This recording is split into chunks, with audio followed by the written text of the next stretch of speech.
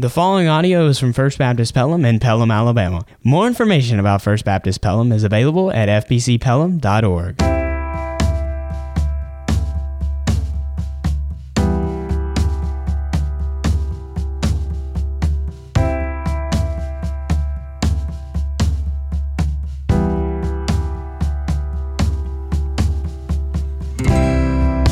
Well, good morning. It is a joy to be back with you now for the third time in revival services. I love this church. I'm always excited when I have the opportunity to come.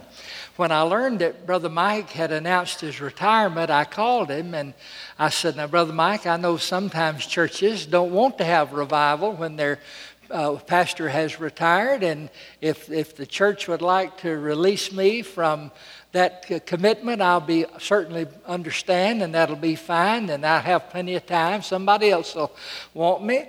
And he said, "No, Brother Bob, we want you to come, and the church wants you to come," and I'm so glad that he did, and I am honored to be here with you. And even though Mike has retired, I'm glad his wife hadn't retired. She's still playing the piano. Well, it's good to see you. I think I see Benny and Shirley Jackson back there. Brother Benny and Shirley.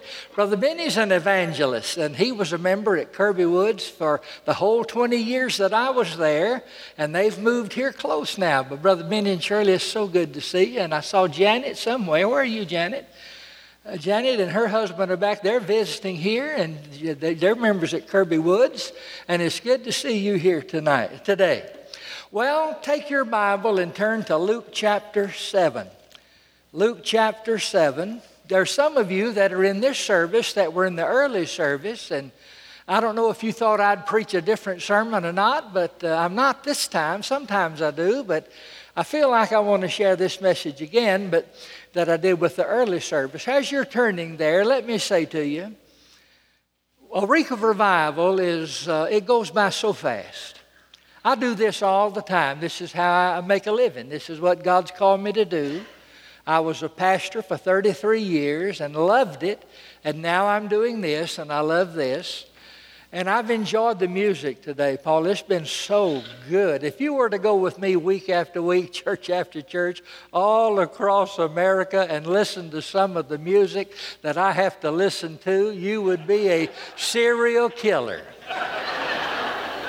I killed 3 people this week for no reason at all. I just thought about the music I'd been listening to.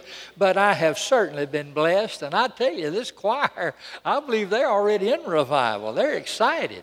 But anyway, thank you. But there are 3 things I want to make a promise to you. First of all, I promise you that in these 4 days that I'm here with you, I promise you that I'm going to love you. Secondly, I promise you that I'm going to pray for you. And thirdly, I promise you that I'm going to preach God's word to you. That's my promise to you. And I want you to make a 3-fold promise, not to me, but to the Lord. I want you to promise that you're going to continue praying for revival. Now, I know you've been praying, and I know this weekend you've had an intensive prayer time. But don't stop. This is the critical time. Promise the Lord you're going to keep praying. Secondly, I want you to promise the Lord that you will do as Brother Charles exhorted you to do, invite people to come. There are people in your neighborhood who would come if you asked them to come.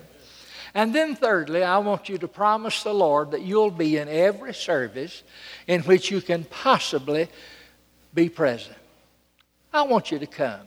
We're going to have a good time. I promise you we will. So I want you to come. I hope you'll be faithful. Every time I say that, somebody invariably will say, "Now, Brother Bob, I can't be there in body, but I'll be there in spirit." Now, if you can't come, don't send your spook, all right? Most churches are hated enough, so don't do that. But I want to encourage you to come and be in the revival, and we'll have a good time. All right, Luke 7, verse 11. "And it came to pass the day after that he went into a city called Nain. And many of his disciples went with him, and much people." Now, I live in northwest Alabama.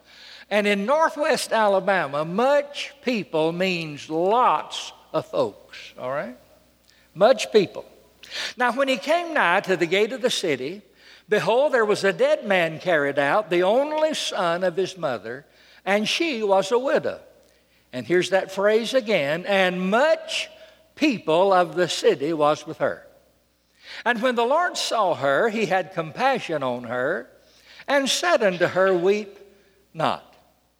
And he came and touched the bier, that's the open casket, and they that bare him stood still. And he said, Young man, I say unto thee, arise. And he that was dead sat up and began to speak. And he delivered him to his mother. In the New Testament, we're told that of 3 specific instances in which Jesus raised somebody from the dead. In John chapter 11, Jesus raised a man from the dead whose name was Lazarus. Jesus loved Lazarus, and Lazarus loved Jesus. Lazarus had lived in the city of Bethany with his 2 sisters, Mary and Martha. Now, I don't know if they were widows and widower or if they'd never been married at all. The Bible doesn't tell us. But Lazarus and Mary and Martha lived there in Bethany, and it was one of Jesus' favorite places to go. I have favorite places I like to go. You have favorite places you like to go. Well, Jesus did too. He loved to go to Bethany, and he loved to go especially to the house of Mary and Martha and Lazarus. Now, the reason was very simple. When he went to their house, he was loved on. You know, Jesus went to a lot of places where people didn't love him. He went to a lot of places where people hated him. But when he went to the house of Mary and Martha and Lazarus, they loved him. Secondly, when he went to their house, he was going to eat very well. Martha was a wonderful hostess. She loved to set the table. She loved to prepare food for folks who came to visit, especially Jesus. And so when Jesus went to their house, he got lots of good food. Now, when he got there, Mary, she would always sit at his feet, and Martha would be in the kitchen getting the food prepared for the meal. Now, I've heard some preachers preach, and they just really magnify Mary, and they kind of minimize Martha as though what she was doing was not important. But I want to tell you, I like Marthas. I really do. If I come to your house, I don't want you sitting at my feet. I want you in the kitchen getting something ready to eat. I am a Martha's kind of guy. Well, when Lazarus died, Jesus was not in Bethany. He was away, and by the time he got there, Lazarus had already been dead and buried for 4 days. And yet the Bible tells us in John 11 that Jesus instructed them to roll the stone away, and he cried with a loud voice, Lazarus, come forth, and Lazarus came back from the dead. The second time we're told that Jesus raised someone from the dead, all 3 Gospels, Matthew, Mark, and Luke, tell us about it. It was a little 12-year-old girl whose father's name was Jairus, and he was a ruler of the synagogue. Now, rulers of the synagogue, these were the guys who were the kind of the boss man in the synagogue. They were in charge. They determined who was going to speak. They determined what was going to be done in the service, and so they were kind of important guys. But most rulers of the synagogue didn't really care for Jesus because he had really kind of turned their apple carts upside down. But Jairus had this little 12-year-old girl who became critically ill and was at the point of death. And out of desperation, he comes to Jesus and he says, I have a daughter who's dying, but if you'll just come and heal her, I know it'll be all right. And so Jesus was on his way to the house of Jairus to heal that little girl or to raise her. Well, she was still sick, but on the way there, people come from the house and they say, well, there's no reason to bother him anymore. The little girl is dead. Maybe if he had gotten there before she died, he could have done something, but she's died. Well, Jesus just didn't pay any attention to that. He went right on to the house of Jairus. And when he got there, the Bible says here were all these professional mourners, and they were out front just weeping and wailing and carrying on. And Jesus said, what are you making all this noise for? Don't you know there's somebody dead here? And by the way, she's not dead to stay dead. And those same ones that were weeping and wailing and sobbing, the Bible says, they laughed him to scorn. so much for the sympathy of this world. And so the Bible said Jesus put them all out. He goes back into the bedchamber where the little girl is laying dead, and he raises her from the dead. The third person that Jesus raised from the dead is the one that I just read to you about from Luke chapter 7. We know less about him than we do the other two. Lazarus, we knew his name. This little 12-year-old girl, we knew the name of her father, but we don't know any names here. We don't know the name of this young man that's dead. We don't know the name of his mother. We don't know the name of his father. There's so much unknown, but there's so much to see here in this passage of Scripture that I want to share with you today. The Bible tells us that Jesus was on his way into the city of Nain. If you've ever been to the Holy Land, you maybe passed by it from a distance. I've never been in the city, but you drive down a certain highway and they'll say, over there it is. There's not much to it, to be honest with you. And I don't know if it was like that in the day of Jesus or not much to it today. But Jesus is on his way into the city, and the Bible says many of his disciples are with him, and then it adds that phrase, much people. There were lots of them. Here's a great throng of people going into the city, and Jesus is the very center of attention. He always is. He never plays second fiddle in anybody's orchestra. Jesus is always the first string. And so Jesus is the center of attention, and all of these people are there because of him. Maybe he had healed some of them. Maybe he had done some other miracle on their behalf. But all of these people were there because their lives had been influenced by Jesus. And I can just see them. Man, they're laughing and talking and high-fiving and praising and just having a good time. Lots of noise on their way in. It is a procession of life. Nobody's sad. Nobody's downtrodden. Everybody's up. Everybody's excited. And so here's this great procession of life going into the city. At the same time, there is a procession of death coming out of the city. It's large too. The Bible says much people. There's a young man, I don't know how old, but Jesus called him a young man. I would assume 17 to perhaps 20 years of age. But here's a young man and he's dead. I don't know why he's dead. I don't know if he had a sickness. I don't know if he had an accident. The Bible doesn't tell us. The Bible just gives us the fact he was dead. He's a dead man. And he's being carried in an open casket by the pallbearers on their way to the cemetery to have his body buried away. His mother is there following that casket.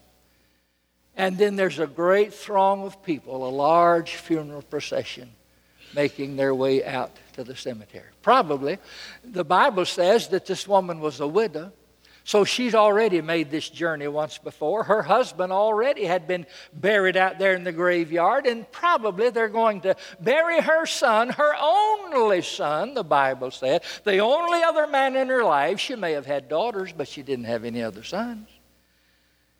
And now they're carrying him out, probably going to bury him right beside his dad. And so these two processions collide right there in the city gate. You have a large procession of life going in and a large procession of death coming out. And so what is Jesus going to do? I told the early service that those of us who were born and bred here in the deep South, we grew up with certain customs and traditions, and some of them were not so good, but some of them are good. One of the customs that we have grown up with here in the South is if we're driving our car and we see a funeral procession coming our way, it is our custom to pull over to the side of the road and out of respect for that family, let the funeral procession pass before we continue driving. That's what we do. That's the way we were raised. And it doesn't make any difference if we know those people or not. It doesn't matter the color of their skin. All that we know is here comes the funeral procession, and out of respect for them, we pull to the side and allow them to pass. Now, is that what Jesus is going to do? Here's a great throng of people going into the city, and here comes a funeral procession out of the city. Is he going to turn to his group and say, now step aside, give way, yield, be quiet? and let the funeral procession pass by? Now, that's what I would have done. That's what you probably would have done, but that's not what he does. Jesus doesn't yield. He doesn't give way. As a matter of fact, he interrupts the funeral procession. He doesn't just continue to go on by. He actually interrupts the funeral. He walks right over to that open casket where that young man's body is in full display, and he puts his hands on the casket, and those who were carrying the casket stood still. That's what the Bible says. And then Jesus does three things. First thing Jesus did is he removed the tears. He says to this grieving mother, this widow, he says to her, stop crying. Now, he did it, the Bible said. He had compassion on her. But he said, stop crying. And that's not in the New Testament language, that wasn't a request. It was a command. Jesus gave her the instruction, stop crying. Now, you think about that for a minute. Here was a woman, I don't know how old she was, maybe in her 50s, maybe older. But here was a woman whose husband had died. And now her only son is dead. And she's crying. That's not uncommon. That's very common. Emotion is not a bad thing. God made emotion. God gave you tear ducts, and all you can do with them is cry. You can't breathe through them. You can't eat with them. You can't drive a car with them. All they're good for is crying. And so emotions are not bad. And so here was a woman who was emotionally upset. She's weeping. She's sobbing. She's crying. I can imagine that her sides are aching because she's been crying so much. And Jesus said to her, stop crying. Now, if anybody else did that, it would be cruel. Brother Mike was your pastor here for 35 years. Can you imagine him at a funeral service right here behind this pulpit and a casket of a 17, 18-year-old boy here in front of the pulpit, and sitting right there would be his mother of this young man, and her sobbing and weeping? Can you imagine Brother Mike's ever having said to her, stop crying? Well, he wouldn't have been here 35 years if he'd have done that. You see, for anybody else to do that, it would be heartless. It's cruel. It's mean. It's insensitive. But when Jesus did it, it's okay. And the reason he could tell her to stop crying is because he's going to fix the problem she's crying about. You know, sometimes Jesus can just say things nobody else can say. On one occasion, Jesus said, you are my friends if you do whatsoever I command you to do. I suppose I were to say to Dr. Carter, and I've known him since I was a teenager, suppose I were to say to him, Brother Charles, you can be my friend if you do everything I tell you to do. Well, he wouldn't stand for that. He'd say, well, Pippin, your friendship doesn't mean that much to me. I wouldn't have a right to make a demand like that on him. But when Jesus said it, it's okay. You're my friends if you do whatsoever I command you to do. It just sounds right. And so Jesus says to this woman, stop crying, because he's going to fix the problem. I was a pastor for 33 years. I've been preaching, as of this past Easter Sunday, I've been preaching 50 years. I'm 66 years old. Now, I know I look older than that, but if you spend as many nights with Baptist people as I do, you'd look older. Baptists will kill you. I was at Kirby Woods 20 years. I told them, when you pass by and see me in the box, I want you to know you've had a hand in that.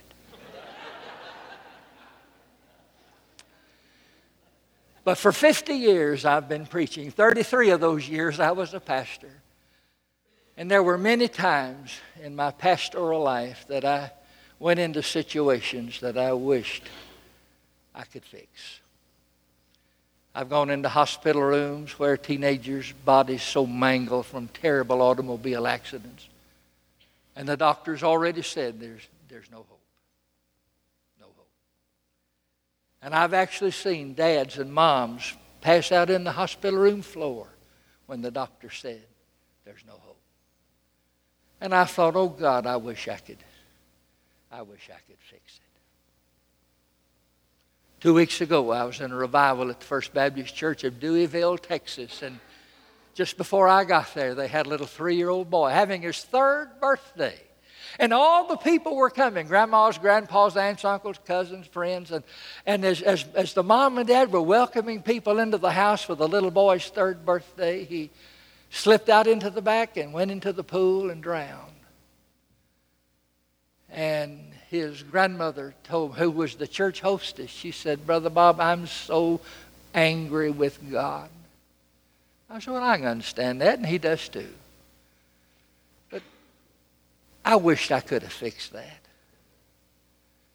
The heartache that family feels, the discouragement and the disappointment, I wish I could fix it, but I can't fix it. There's just things I can't fix. But Jesus can fix it. And so Jesus says to this woman, stop crying, and he's going to remove the reason for which she's crying. You know, life is a veil of tears. The minute you're born, you begin life in tears. Some doctor or some nurse is going to pop you on the hind side, and your first breath is accompanied with tears. And the older you get, the more the tears flow. There are tears because of disappointment. Sometimes things don't work out. Maybe you invested a lot of money in something, and you had great dreams and visions, and it all fell to nothing, and you lost everything you had. And you wept those tears of disappointment. Sometimes a young couple will get married and they're so much in love and they say, Brother Bob, can 2 people live as cheaply as one? I say, well, sure. If one will go hungry and the other will go naked, you can do it. But young couples, oh, they're so excited and so much in love and so kind of goofy with it. But sometimes years pass and that love turns into hatred, and they head to the divorce court and they weep tears of disappointment because nobody gets married in order to get divorced. And no one feels the heartache more in divorce than the young couple or the old couple that goes through it. So there are tears of disappointment. There are tears of disease. You may have a mother or a dad whom you love and who raised you. And now they have Alzheimer's, and you go see them, and they don't even know who you are. And you cry your way out of the nursing home, all the way to the car, and then cry yourself all the way home, and then cry yourself to sleep. Maybe you have a loved one who has cancer. Maybe you have cancer.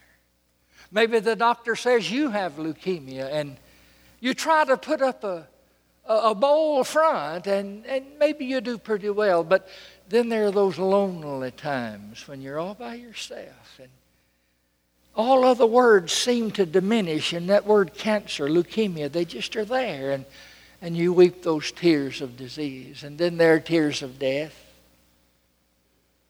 Most of us in this room have gone to the funeral home more times than we ever wanted to go, and if you haven't, just keep living. That's the way it is. You see, the truth is all of us have to deal with death. The death of loved ones, and then eventually our own death. And the tears that accompany that. I've never laughed when anybody died. I've wept. Jesus at the tomb of Lazarus did not laugh. He wept. Tears. There's an interesting verse in Psalm 56, verse 8. I've tried to prepare a sermon on it through the years, but I've never been able to because I can't get my hands around it. I've tried. But in Psalm 56, 8, the Bible tells us about God's tear bottle. God has a bottle of tears. And it's not tears that He has shed, it's tears that we have shed. God somehow, miraculously, mysteriously, our tears, those of us who belong to God, our tears do not fall to the earth and evaporate into the air. Our tears are collected by God and stored in His tear bottle.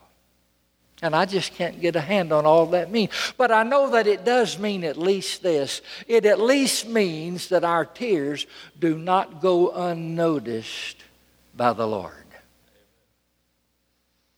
An old song, I hadn't heard it in 40 years. An old song says, "Does Jesus care when I've said goodbye to the dearest on earth to me? When my sad heart aches till it nearly breaks, is it aught to Him? Does He care?" And then the chorus says, "Oh yes, He cares. I know He cares. His heart is touched with my grief. When the days are dreary, the long nights weary, I know my Savior cares." Warren Wiersbe says, every preacher should have a vivid imagination. He wrote a book about the preacher's imagination. And in my imagination, I can see on that day when all of God's people get together, maybe the first day, all the Old Testament believers and the New Testament saints and all of us who become members of the family of God since the days of the New Testament, when that day comes, when we're all together for the first time, in my imagination I can see God holding up that big tear bottle and saying, "Children of mine, here are the tears you wept while you walked the earth." And then I can just see God take that bottle and throw it as far as God can throw something, which surely must be a distance. And as that bottle goes sailing through the air, I can see God say, "By my tears." You see, the Bible says there'll be no tears in heaven, no more tears. Jesus removed the tears. The second thing Jesus did at this boy's funeral day, not only did He remove the tears, He raised the boy. Now look at it, what it says right there in verse 14. "And He came and touched the bier," the open casket, "and they that bare it stood still. And Jesus said, Young man, I say unto thee, arise." Now notice, Jesus said, "I say unto you." He didn't have to get anybody's permission. He didn't have to call the White House and get a proclamation. He didn't have to go before the Supreme Court and get a writ of approval. Jesus said, "I say unto thee." He's Lord. He's Lord over demons. He's Lord over disease. He's Lord over death. He is Lord. He's Lord. You don't have to make Him Lord. He's Lord. He's in charge. He's owner, ruler, master, boss. He's in charge. And He said, "I say unto thee, arise." And look what it says. "And he that was dead," was dead. We don't use those two words together. That's not part of our language. We say He is dead. If He was dead, He's still dead, you know. He who was dead, now look at it, sat up and began to speak. Now that'll ruin a good funeral. I don't care how many flowers are there. I don't care how many pallbearers are there. I don't care how many funeral directors are there. I don't care what songs may have been sung. I'm telling you, if you go to a funeral service and the corpse sits up and begins talking, the funeral is over. Just ruined it. Jesus raised the boy. And of course, that's a promise to us of a future resurrection. Paul said, "The Lord Himself shall descend from heaven with a shout, with the voice of the archangel, and the dead in Christ shall rise first." There's coming a day of resurrection. Every time I go to the graveyard, I can't help but think, man, there's going to be a great shaking out here one day. Death cannot keep us. The grave cannot hold us. A resurrection day is coming. Jesus removed the tears. He raised the boy. And the last thing He did, He reunited the family. Now look at the end of verse 15. and he delivered him to his mother. Now, I guarantee you that stopped her crying. I don't know anything about this woman. She might have been an Episcopalian. I don't know how old Episcopalians are. She might have been an Episcopalian. She might have been a Dutch Reform. I mean, she might have been quiet and solemn in her worship. But I'm telling you, on this day, she became a Baptist-costal. She began to shout, hallelujah, praise God, glory, my boy is back, my boy is back, my boy is back. Woo, hallelujah, amen. I'm telling you, she had a spell.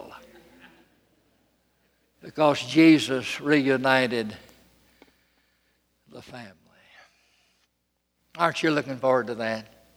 Paul said the dead in Christ shall rise first, and then we who are alive and remain shall be caught up together with them. You know, people say, Brother Bob, do you think we'll know one another in heaven? Well, my soul, we know one another down here. I think you'll have as much sense up there as you got down here. I'd hate to think you go home today with the wrong woman because you forgot who you came with. The Bible says we shall know as we are known, which literally means we shall know without introduction. Nobody's going to have to go around heaven, Bob Pittman, John the Baptist, John the Baptist, Bob Pittman. How are you, John? Fine. Nobody's going to have to do that. I've never seen John the Baptist, but when I see him in heaven, I'll know who he is. We'll know as we're known. What a day of reunion.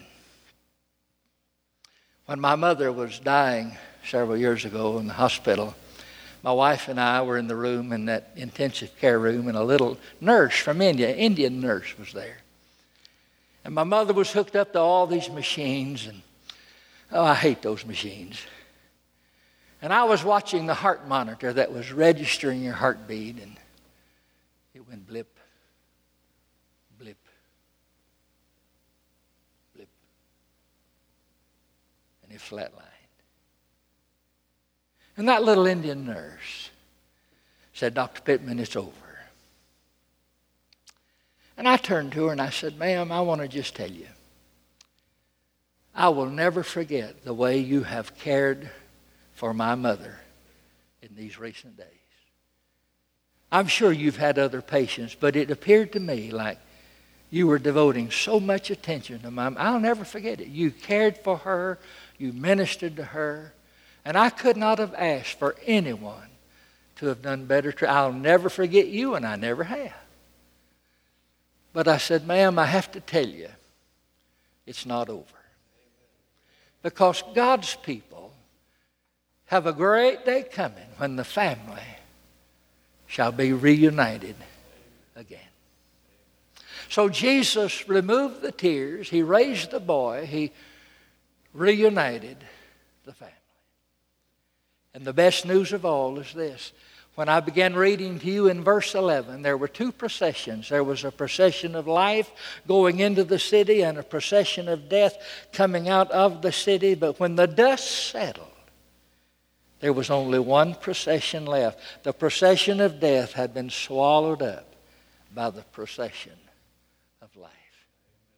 And if you're a child of God this morning, you're in that procession of life, and you're headed to heaven, and you ought to look like it. Man, I get so discouraged when I find Christians that are fussing and griping and complaining and whining and poor-mouthing. We've got a better life than that. We belong to Jesus. We've been redeemed by the blood of Christ. We're indwelt by the Holy Spirit of God. We're in the procession of life on the way to heaven, and we ought to look like it and live like it. But if you're not a Christian, you're still in that procession of death. And one day, the Bible says, it will eventually lead you into what the Bible calls the second death, which is the lake of fire, hell, eternal hell. But the good news is you don't have to go. Brother Bob, has anybody ever told you to go to hell? Yeah, but I'm not going. I've made arrangements to miss.